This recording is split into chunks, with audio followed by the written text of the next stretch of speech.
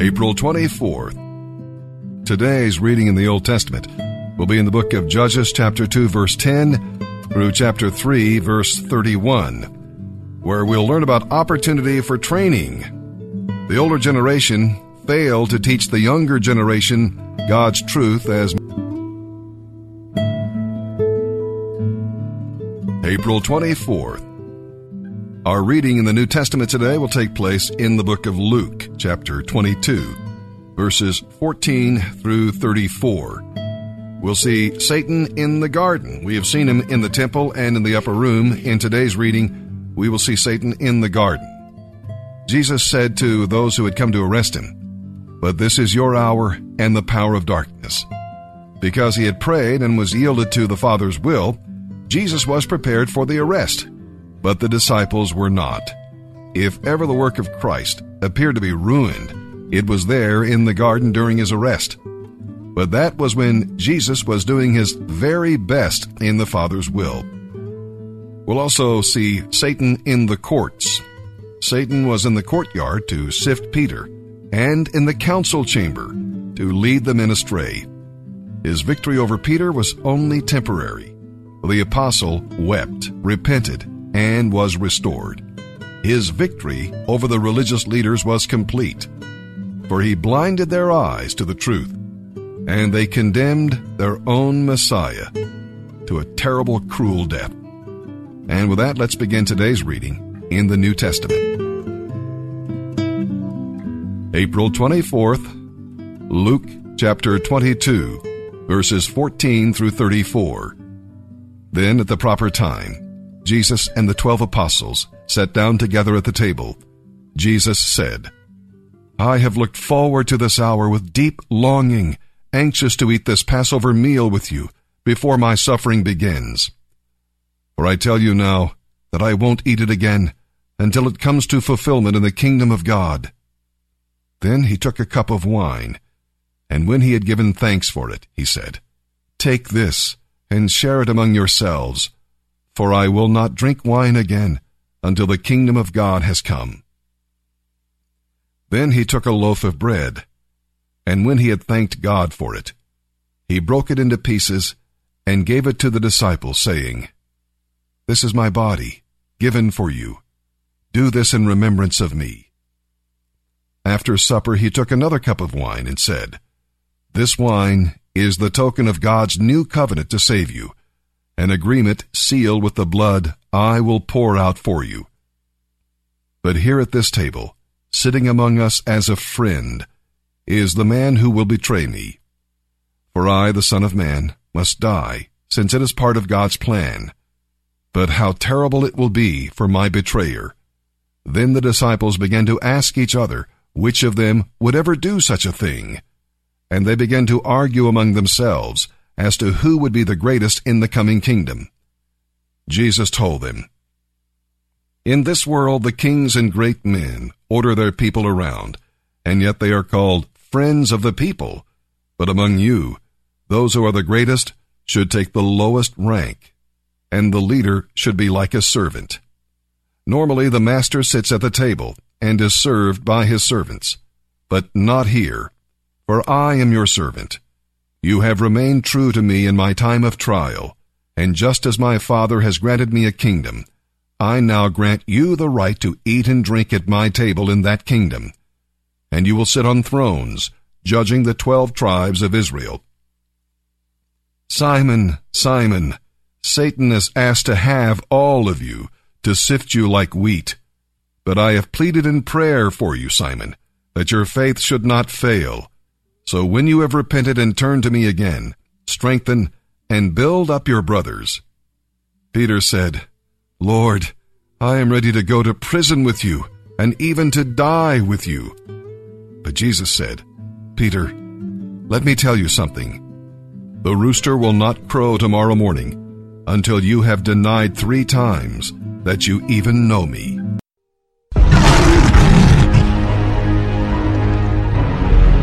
Now, Jesus Christ is God's uniquely born son in that Mary did not know a man sexually, but she was pregnant of the Holy Ghost.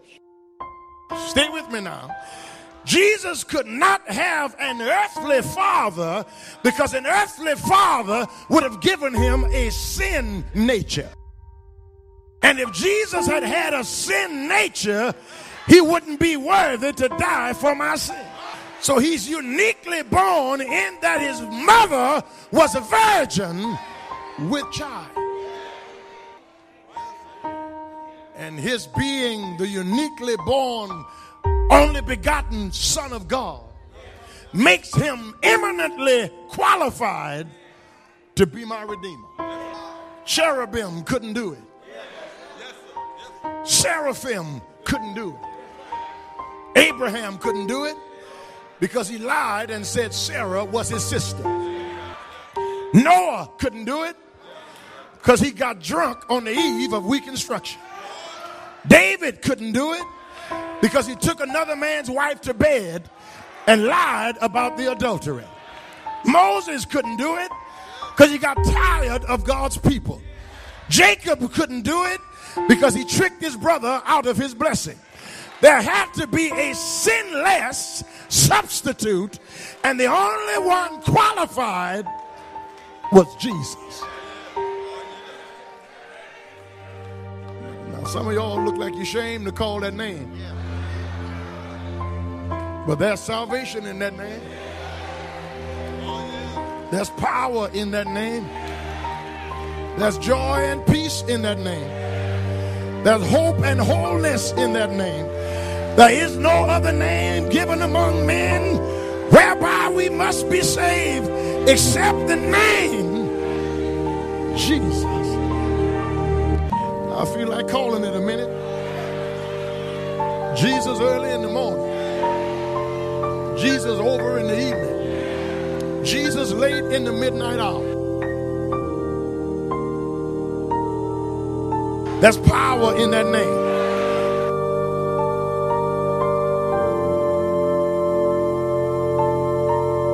Jesus is on the main line. If you need salvation, tell him what you want. Jesus, the righteous Son of God.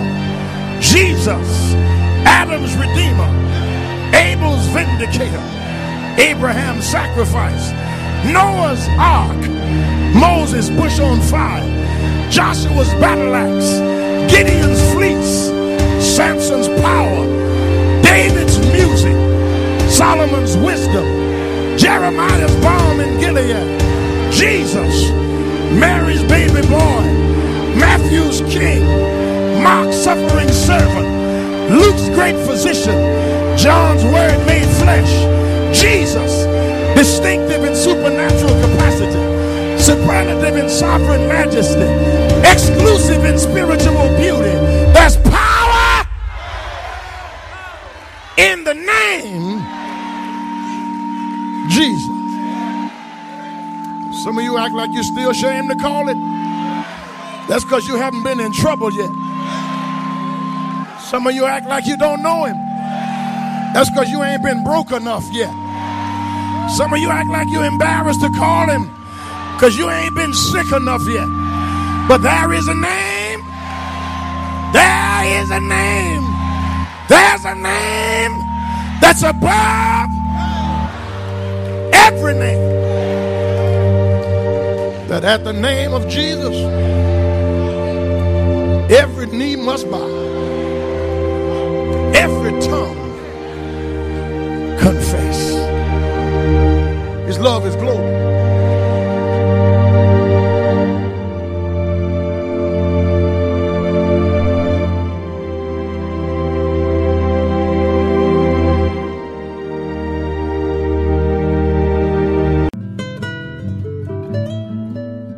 Today we'll be reading in Psalm chapter 92, verse 1 through chapter 93, verse 5. And here's what's going on there. It is good to thank the Lord for every day He gives you. As the day begins, you can look ahead by faith and praise Him for His loving kindness. As the day ends, you can look back and praise Him for His faithfulness. He's always faithful. It's good to thank the Lord that you're part of what is eternal. Now, you cannot understand eternity, but You can have eternal life through faith in Christ, and you can live for what's eternal. It's even good to thank the Lord for old age. In old age, those who live for Christ become fresh, flourishing. They become fruitful and become even more faithful. So instead of complaining, they are praising the Lord and witnessing for Him. Don't live in the past. The famous evangelist D.L. Moody said, "It does not pay to get sour as you get old. I pity a man who lives in the past. He lives on stale manna. He gets stunted." Psalm 92, verse 1 through chapter 93, verse 5. A psalm to be sung on the Lord's Day, a song. It is good to give thanks to the Lord, to sing praises to the Most High. It is good to proclaim your unfailing love in the morning, your faithfulness in the evening, accompanied by the harp and lute and the harmony of the lyre. You thrill me, Lord, with all you have done for me. I sing for joy because of what you have done. O Lord, what great miracles you do, and how deep are your thoughts. Only an ignorant person would not know this. Only a fool would not understand it. Although the wicked flourish like weeds, and evildoers blossom with success, there is only eternal destruction ahead of them. But you are exalted in the heavens. You, O Lord, continue forever. Your enemies, Lord, will surely perish. All evildoers will be scattered. But you have made me as strong as a wild bull. How refreshed I am by your power. With my own eyes I have seen the downfall of my enemies. With my own ears I have heard the defeat of my wicked opponents. But the godly will flourish like palm trees, and grow strong like the cedars of Lebanon. For they are transplanted into the Lord's own house. They flourish in the courts of our God. Even in old age, they will still produce fruit. They will remain vital and green. They will declare, "The Lord is just. He is my rock. There is nothing but goodness in him. The Lord is king. He is robed in majesty. Indeed, the Lord is robed in majesty and armed with strength. The world is firmly established. It cannot be shaken. Your throne, O Lord, has been established from time immemorial. You yourself are from the everlasting past. The mighty oceans have roared, O Lord. The mighty oceans roar like thunder. The mighty oceans roar as they pound the shore. But mightier than the violent raging of the seas, mightier than the breakers on the shore, the Lord above is mightier than these. Your royal decrees cannot be changed. The nature of your reign, O Lord, is holiness forever. Proverbs 14, verses 1 and 2. A wise woman builds her house. A foolish woman tears hers down with her own hands. Those who follow the right path fear the Lord. Those who take the wrong path despise him.